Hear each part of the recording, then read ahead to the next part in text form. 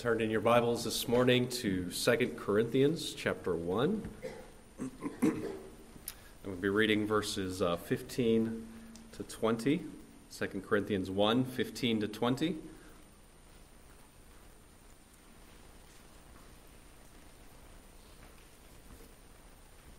Today is going to be a little bit different from what you're used to hearing from me. This is we're taking verse 20, and I'll explain why and how in a few minutes. But we're taking verse 20, the promises of God, and we're going on a little side trail into the promises of God and the covenants of God. So this morning and this afternoon, we'll be talking about the covenants. You have the outline there in your bulletin and the list of all the covenants that we're going to be going through. We're going to get through Noah this morning. And this afternoon will be Abraham up through the new covenant. So we will be going through the covenants, jumping off from verse 20. Also, this might be more of what one person called a lerman. It's a lecture and a sermon mixed together. So not quite a sermon as we go through the covenants. But let's read now God's Word, 2 Corinthians 1, 15 to 20. Paul says, "Because I was sure of this, I wanted to come to you first, so that you might have a second experience of grace. I wanted to visit you on my way to Macedonia, and to come back to you from Macedonia and have you send me on my way to Judea. Was I vacillating when I wanted to do this? Do I make my plans according to the flesh, ready to say yes, yes, and no, no at the same time? As surely as God is faithful, our word to you has not been yes and no.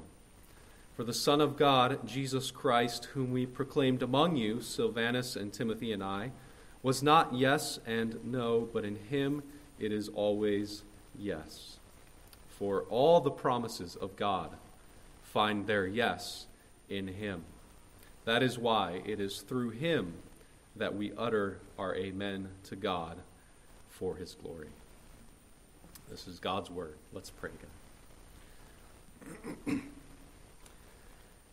Our God, we thank you that you have given us your word and that you have given us your promises, and that all the promises of God find their yes in Jesus Christ. Thank you for your Holy Spirit, whose mission is to bring glory to Christ. That is why he has been sent.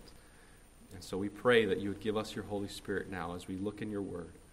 Help us to learn your word and to understand it. And may our hearts be drawn to Christ, that we might love him and worship him. We pray these things in Jesus' name. Amen. Well, I wonder if some of you have ever been talking to someone about the church that you go to. They say, "What's it like? What kind of church is it?" You say, "It's a Baptist church." And they say, "Oh, well, what's different about it?" And you say, "It's a Reformed Baptist church." And you get a funny look. What is that? You ever had that question? What is a Reformed Baptist church? And I wonder if you've tried to answer that question, or how you would answer the question. There are a lot of things that we could say. In some ways, our church is like every other Christian church when it comes to our beliefs about God and about Christ. So there's nothing different when it comes to that. We could think about the Reformed part, and you might say that we believe in the sovereignty of God over all things. We believe especially that God is sovereign over salvation, and so man does not have the ability to contribute anything to his salvation. It's all of God. You could talk maybe about Reformed worship and what that's like. You could talk about the Baptist part and how we baptize only believers. There might be a few more things that are specific to us. You know, there's Reformed and then there's Baptist, but then there's Reformed Baptist, and you put them together and it's a different thing.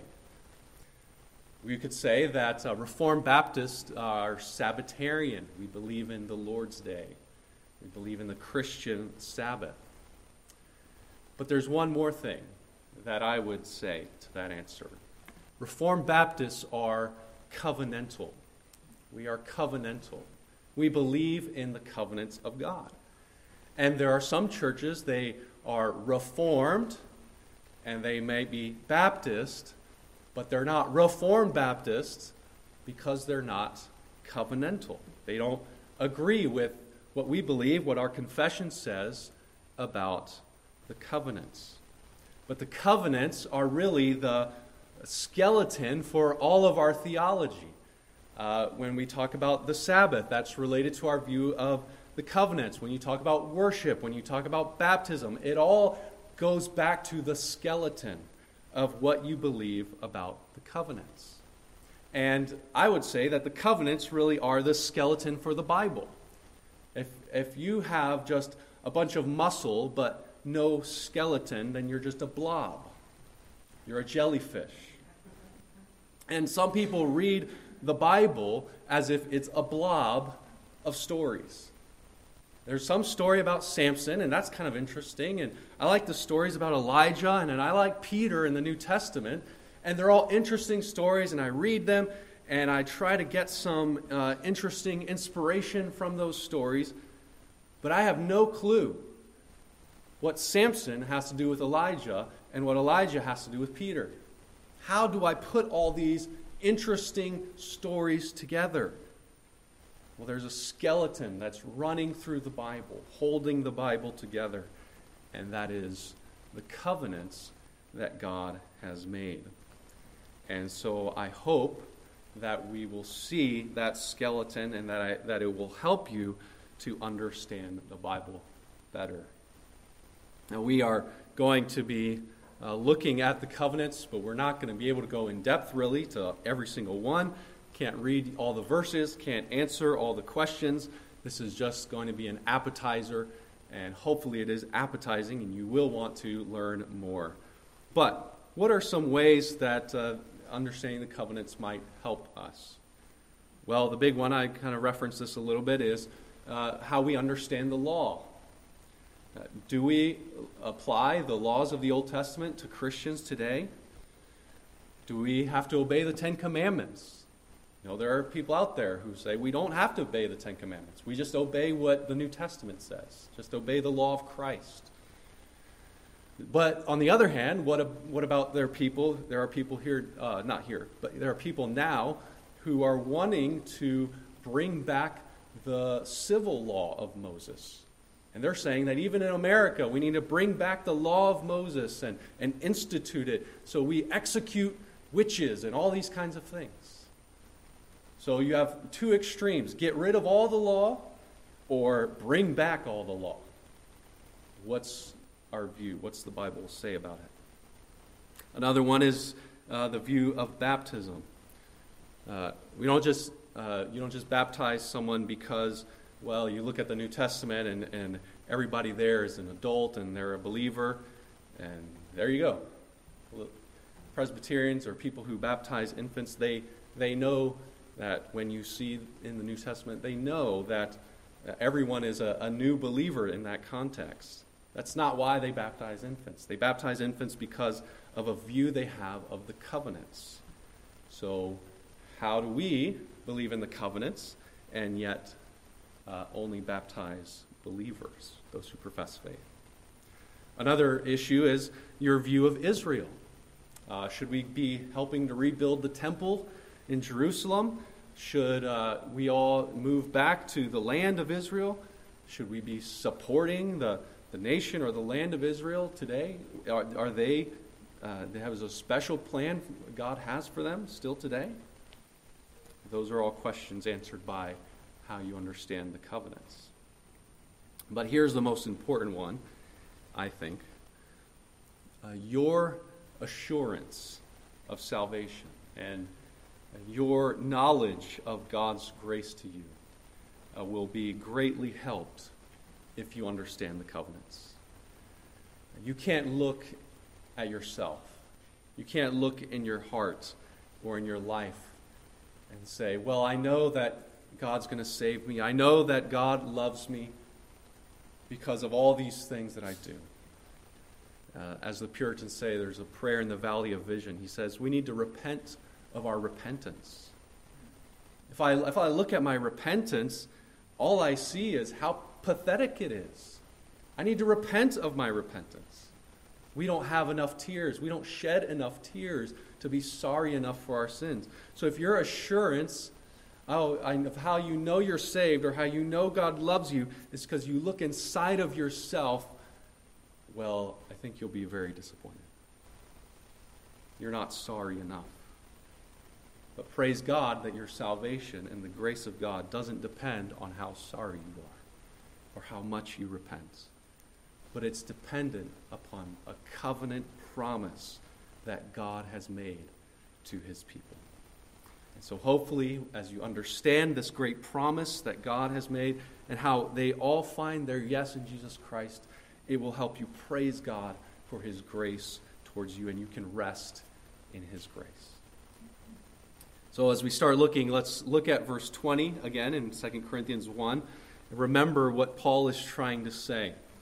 He is trying to defend himself with the Corinthians who have doubted his integrity and his honesty because he said he would visit them and he didn't.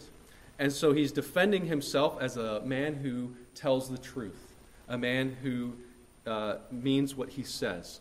And so in his integrity, he says he wanted to tell the truth, and he uses as a reason about why he needs to be trustworthy the trustworthiness of God and God's word. Notice the word "for" in verse 19. So my word has not been yes and no because, verse 19, because the Son of God, his word is not yes and no. His word is always yes. So Paul's credibility is important because it brings light to the credibility of the gospel. And so he's talking about the credibility of the gospel, the credibility of God's word, and now he's expanding on that in verse 20. For all the promises of God find their yes in him. God has made promises in the Old Testament, and God has kept his promises, and he's kept them through Jesus Christ. Now, what does Paul mean here when he talks about these promises of God? Usually when we think of the promises, we think of something like Lamentations 3, where it says, God's mercies are new every morning. That's a promise. Or you think of Isaiah 40, which says that he will give you strength and you will rise up like on wings of eagles. That's a promise. That's not the kind of promise that Paul is talking about, even though it is true that all those promises find their yes in Christ. But he's using promise in a technical sense, in a very specific sense, to talk about the covenant. We kind of use this language even in English, when we talk about marriage as a covenant. It's a covenant because a couple will make promises to each other. But those are solemn, official promises, right? You're not married to someone because you say, I promise to take you to Disney World one day. That's not the kind of promise that you're making. No, you're promising, I will be with you sickness and in health and all these things. And so that's what Paul is saying here. The promises of God are not just generic, random things like my mercies are new every morning, but a specific, solemn oath that God has made, covenants that he's made. Paul in Ephesians 2, verse 13, talks about these when he says that the Gentiles were strangers to the covenants of promise. So God had made covenants of promise in the Old Testament that now the Gentiles can come into. So that's why we are not just going to talk about all the promises of God in the Old Testament, but we're going to talk about the covenants that God has made. So what is a covenant? Well, it is an oath, a solemn oath that two people make. One person makes the oath with another person. Usually it's a superior making a promise to someone who is inferior, because this person needs something, and so the superior, like a king, he's going to make an oath. He'll make an oath to protect them or to give them something. Sometimes it's, I will give this to you with conditions if you obey me, if you do this for me. Sometimes it's just, I'm going to give this to you. Usually, the covenants are made with a group of people, but the group has a head, a representative. We call this a federal head. You guys know what the word federal means. The federal government makes decisions for the whole nation. And so the government can decide to go to war. As far as I know, every state doesn't get together to vote on whether to go to war. The federal government makes those decisions. And the whole group is affected by what the federal head does for the group. And so we're going to see that in the Old Testament. And then a covenant has usually signs. They're signs to show that you have entered into the covenant and that you are remaining in the covenant. So we're going to see those two.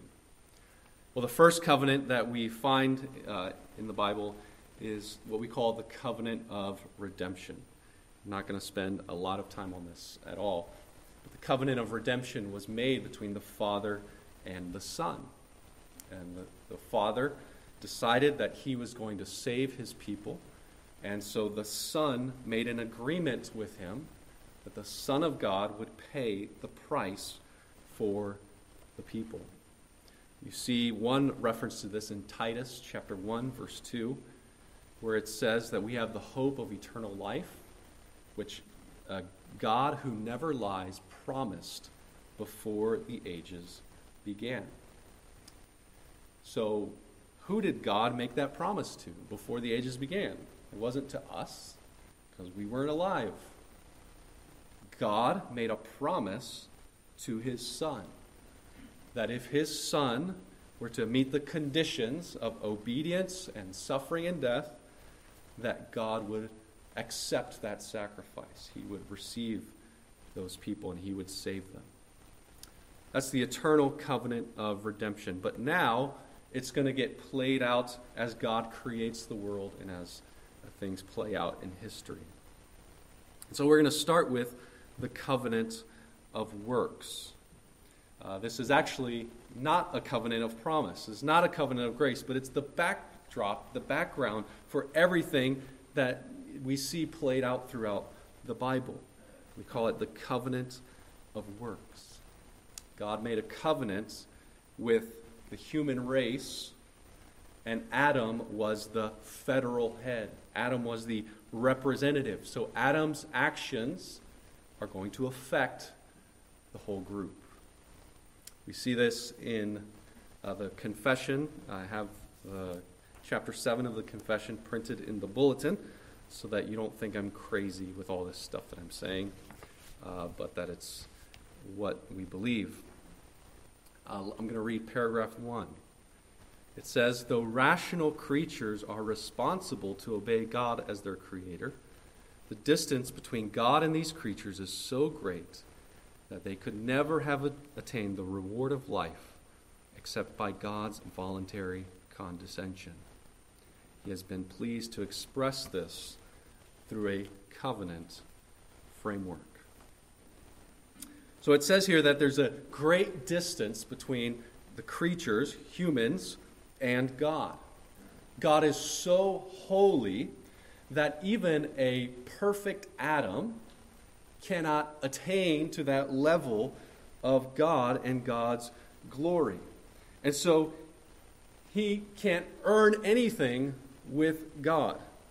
If Adam had just continued to live a perfect life, he would have just done exactly what he was supposed to do. He wouldn't have been earning anything with God. He would have been doing his duty.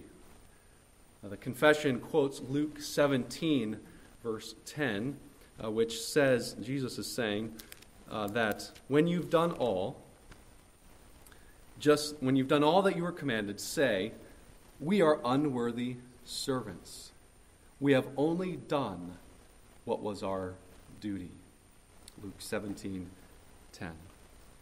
So if you do everything that you've been commanded to do, what have you done?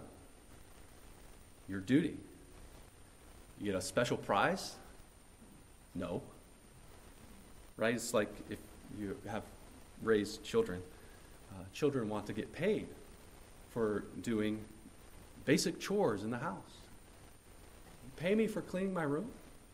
And you say, well, does mom get paid for cooking dinner? Does dad get paid for mowing the lawn? No. These are just basic duties that need to be done. You don't get special payments and prizes. You've done your duty. Okay, thanks. And the Bible is saying that that's the position that Adam was in.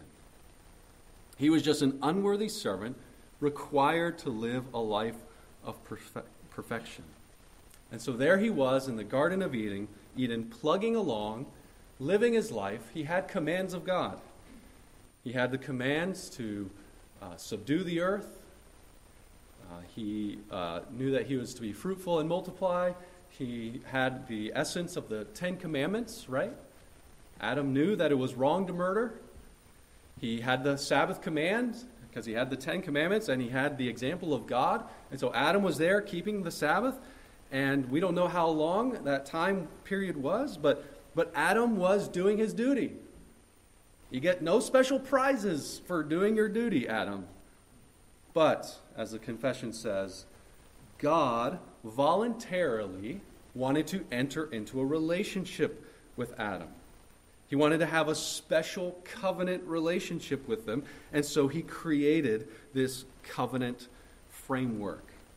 And so what he did was he essentially put Adam on this kind of probation period.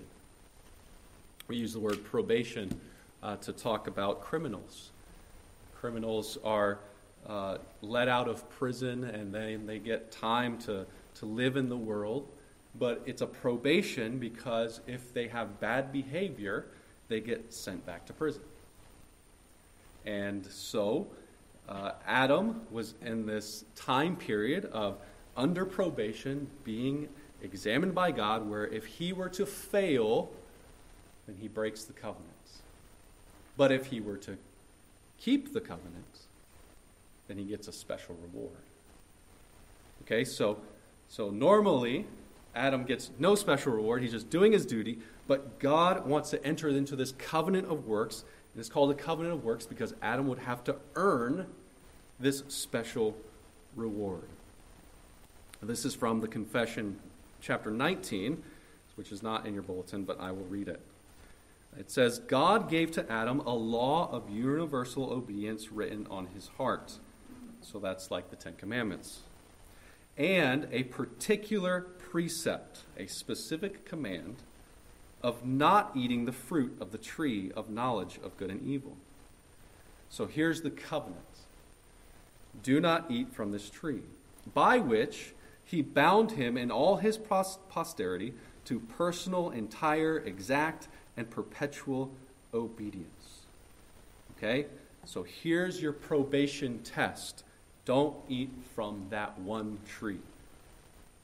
And then it says, he promised life upon the fulfilling of it, and threatened death upon the breach of it, and endued him with the power and ability to keep it. Now that's the key. He promised him life if he would pass the probation test.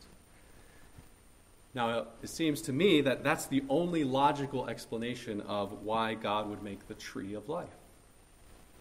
Why else would it be there? It would be there because that was the reward for Adam. Adam, after this probation time, if you pass the test and don't eat from that tree of knowledge of good and evil, then you get to eat from the tree of life and live forever and have this relationship with me forever. So it was like a sacrament. It's like the Lord's Supper. You get access to it if you're in the covenants. And Adam had to earn his way into this covenant. So that's the covenant of works. Now, some of you, maybe a lot of you, are thinking, okay, Drew, you've read a lot of the confession, but you're not really talking about the Bible. Where does the Bible say that? Well, there's Hosea chapter 6, verse 7, which says that like Adam, they transgressed the covenants. Like Adam, Israel broke the covenants. So if Israel broke a covenant, and they were like Adam, what did Adam do? Adam broke a covenant. And if there was a covenant, there has to be punishments and there has to be a reward. So Adam broke the covenant. There's also Romans 5, which talks about how Adam brought sin into the world and how he's a picture of Christ and how Christ and Adam are parallel to each other. But Romans 5, verse 12 says that in Adam we all sinned. How did we all sin? We actually sinned. Not because we're descended from Adam, but because he is the federal head. His actions represent you. And so you, if your nation goes to war, you're part of that nation. You're affected. If Adam sins, you sinned. He is your federal head. In Adam, all sinned. And if we put Adam as a parallel to Christ, like it does in Romans 5 and 1 Corinthians 15, Christ came to make a new covenant. And Christ earns by his obedience a reward of righteousness. And so those who belong to Christ get that reward. Well, if Paul is saying that Adam is a parallel to Christ, well, doesn't that imply then that Adam had the same opportunity? He could have earned his eternal life, earned the right to the tree of life, but he broke it, and that's why we need Christ, the head of a new covenant. Well, the next question then, as we wrap up the covenant of works, is what does it really matter? Does it really matter that we have to believe this or understand this? Well, it matters because it tells us how bad things really are. You and I are really, really bad because we sinned in Adam. Adam was our head. I'm not just affected by Adam.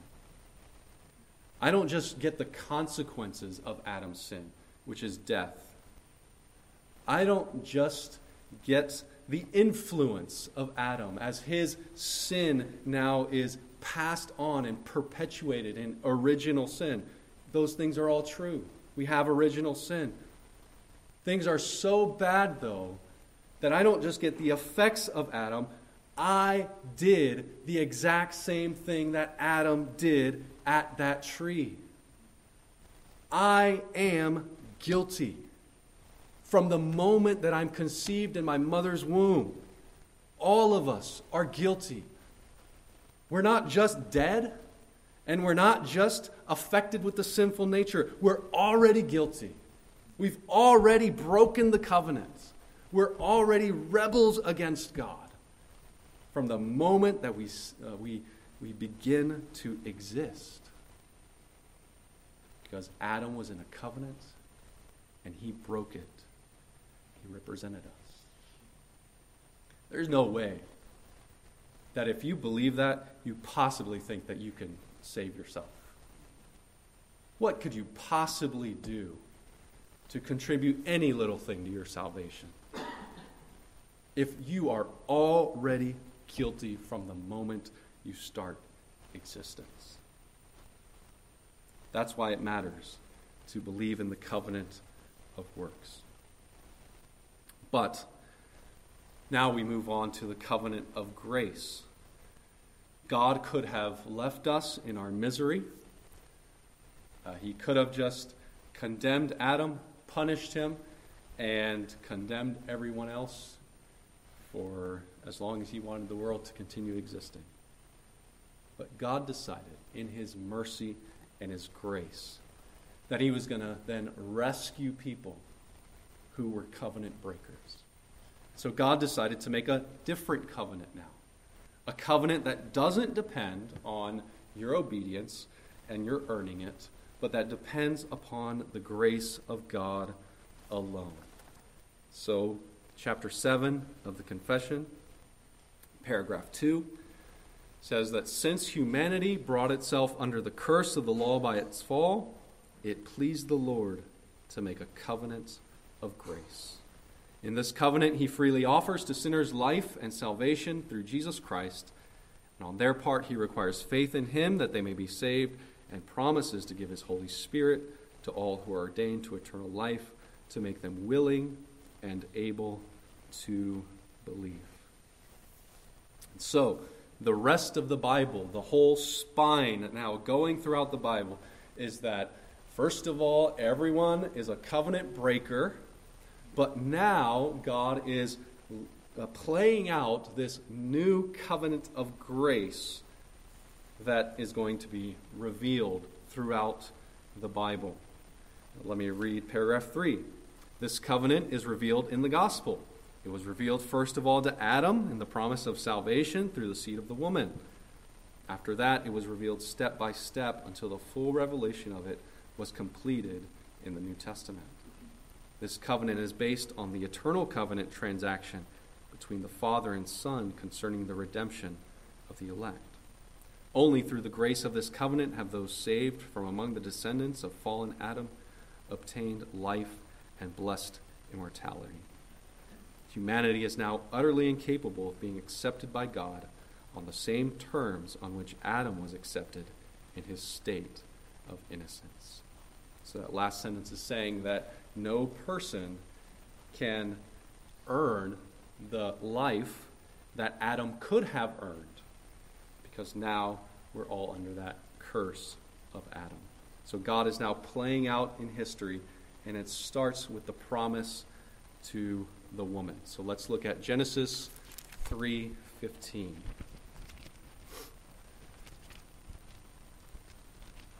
So the first promise of the covenant of grace is made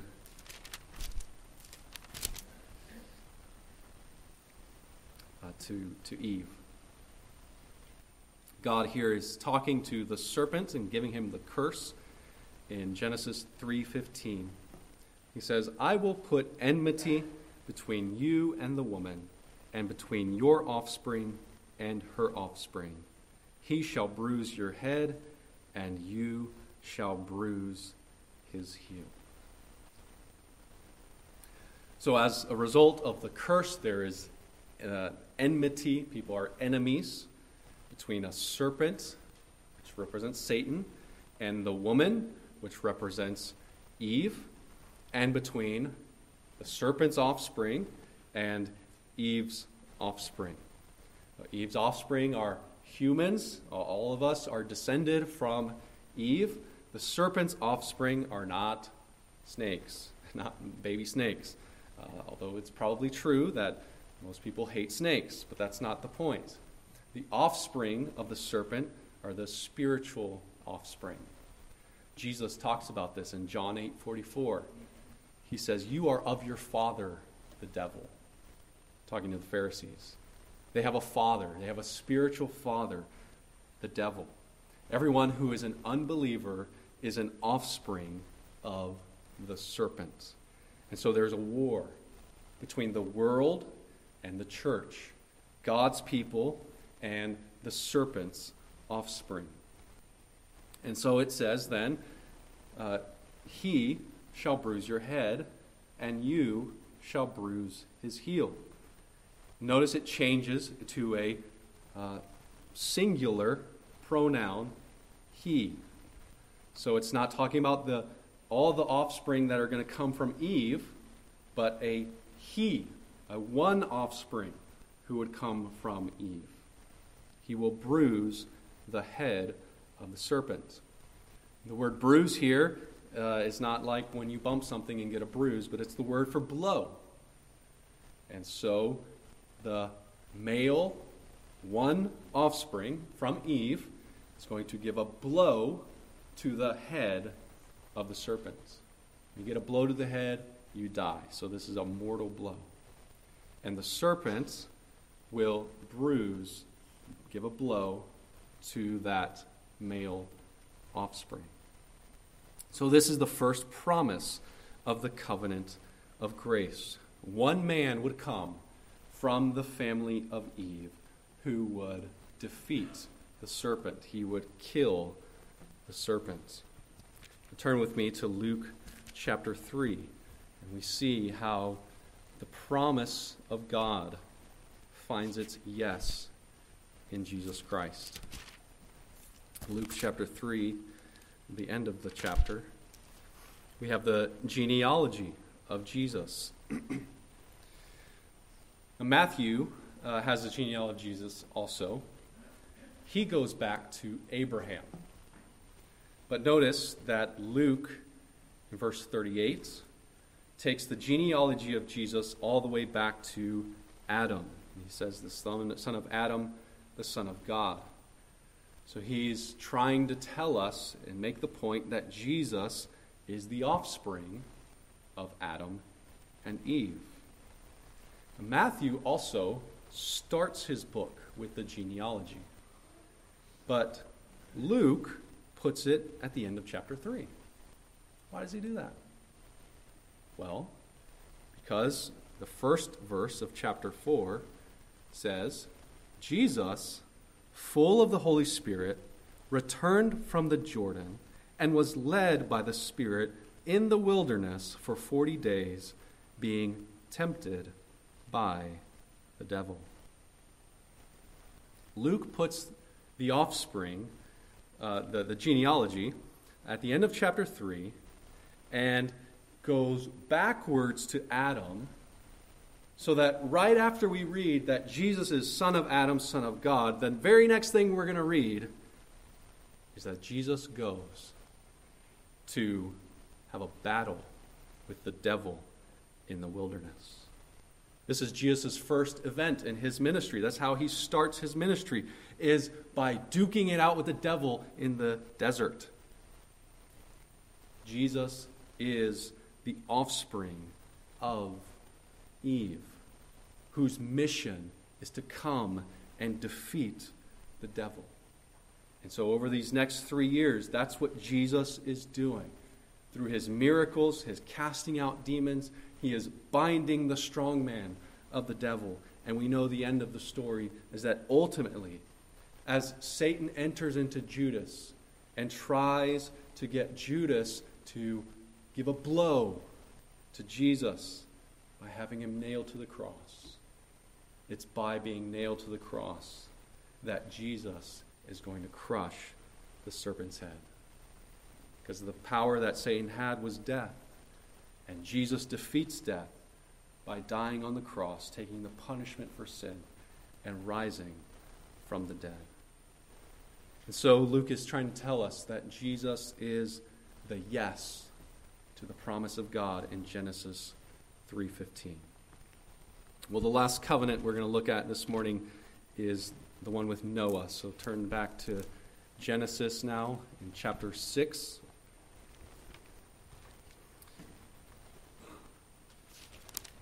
Chapter 6, verse 18.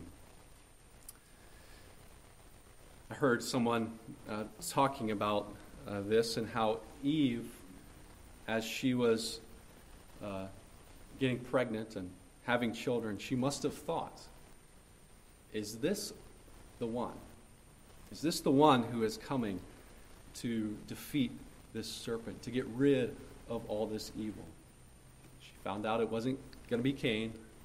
She found out it wasn't Abel. It wasn't Seth. And so the line of Eve keeps going on and on. But what we find in those chapters 4 and 5 and 6 of Genesis, is that the serpent's offspring is being fruitful and multiplying. Wickedness is filling the earth.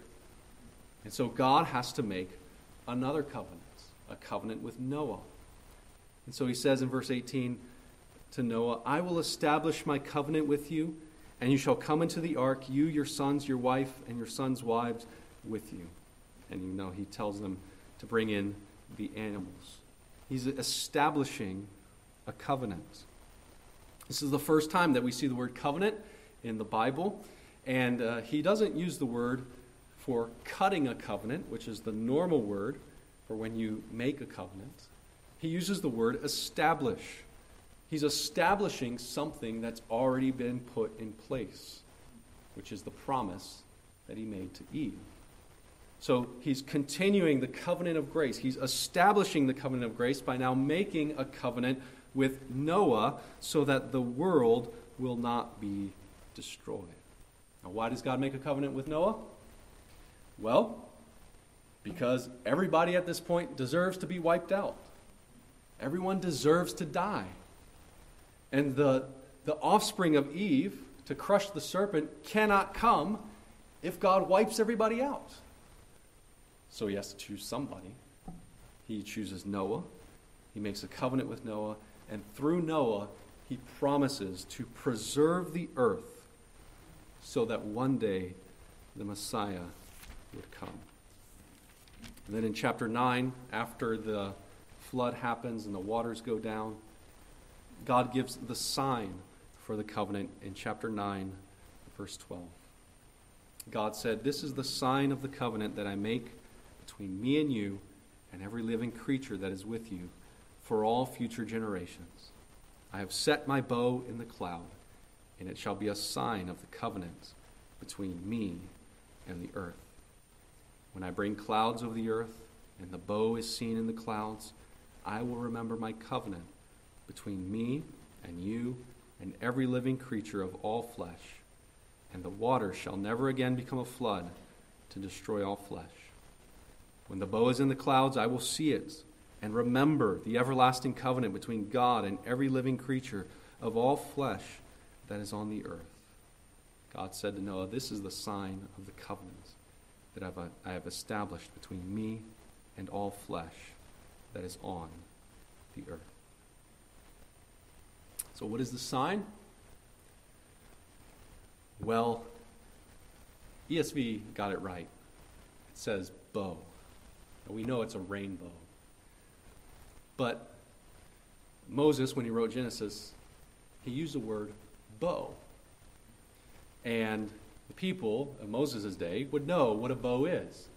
It's that thing those Egyptians had trying to kill him. A bow is a weapon of war. That's the word that God uses and Moses writes down as the sign. So this rainbow in the sky represents a bow, a weapon of war. And notice what direction the bow is pointing. The bow points up. I have a bow. I have a compound bow that can hurt if you get shot. And so one of the rules is that it's like a gun. You do not aim it unless you know that it's safe to shoot in that direction. So I'm not going to point my bow at you because that's not safe. And so this bow pointed up to the sky means that it's pointed towards God. What it's trying to say is that God would look at the bow, he would look at it pointed towards him, and he will remember he can't break this covenant. It's a way of saying, my life is at stake. You can shoot that bow at me if I ever break the covenant. And we know that God's not going to die, so we know what God is saying. I will never break this covenant. But you guys, this is a metaphor. We know God's sovereign, but God will look down on the earth and he'll say, you guys are really driving me crazy. You guys are really wicked.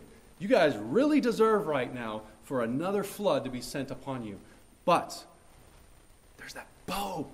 That bow is always reminding me. He says, I see the bow and it reminds me of my covenant.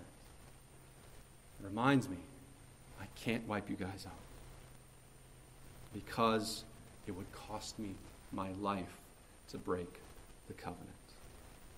And we find this promise. This covenant God made with Noah finds its yes in Jesus Christ. We can say, in a sense, that it does cost God his life to keep his covenant with Noah. Because the Son of God had to come to this earth and add a human nature and take on flesh so that he could bear the wrath of God that all of us sinners deserve. God, when he looks at the bow, doesn't just forget about his justice. Yeah, my justice is no big deal. No, God, when he looks down and he sees all our sins, he knows that the flood of his wrath deserves to be poured down upon us for all of our sin. But he looks at the bow, and it's like a shield where he stores his wrath back. He keeps it back, and he says, okay, I'm not going to pour it out on you right now. He stores it up. But he stores it up for the unbeliever so that on that judgment day he will pour out all his wrath upon them in an eternity of hell. But for the believer, he stored it up so that he could unleash the flood of God's wrath upon his Son, upon the God-man, Jesus Christ, as he hangs on the cross. And so in that sense, it costs God his life to preserve us and to store up that wrath so that he could then pour it out on someone else, on Jesus, instead of us. And so that's the relevance of the covenant of Noah to you, to me. The only reason that you and I are alive today is because there's a bow pointing up at God. The only reason God has not sent another flood and he's preserved you and he's preserved this world for thousands of years is because of God's unbreakable promise.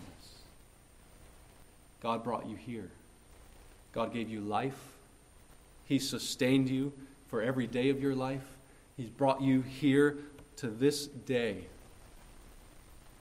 because he desires for you to come to repentance. He desires for you to not face the flood of God's wrath by an eternity in hell, but to know that Jesus Christ can take that wrath on himself for you. God is patient. He's been very patient towards you. Do not presume on his patience. Don't be a fool and wait another day to give your life to following Jesus and trusting in Jesus to save you from your sins. Call upon him to save you. God has preserved you to this day so that you would come to Christ. Let's pray.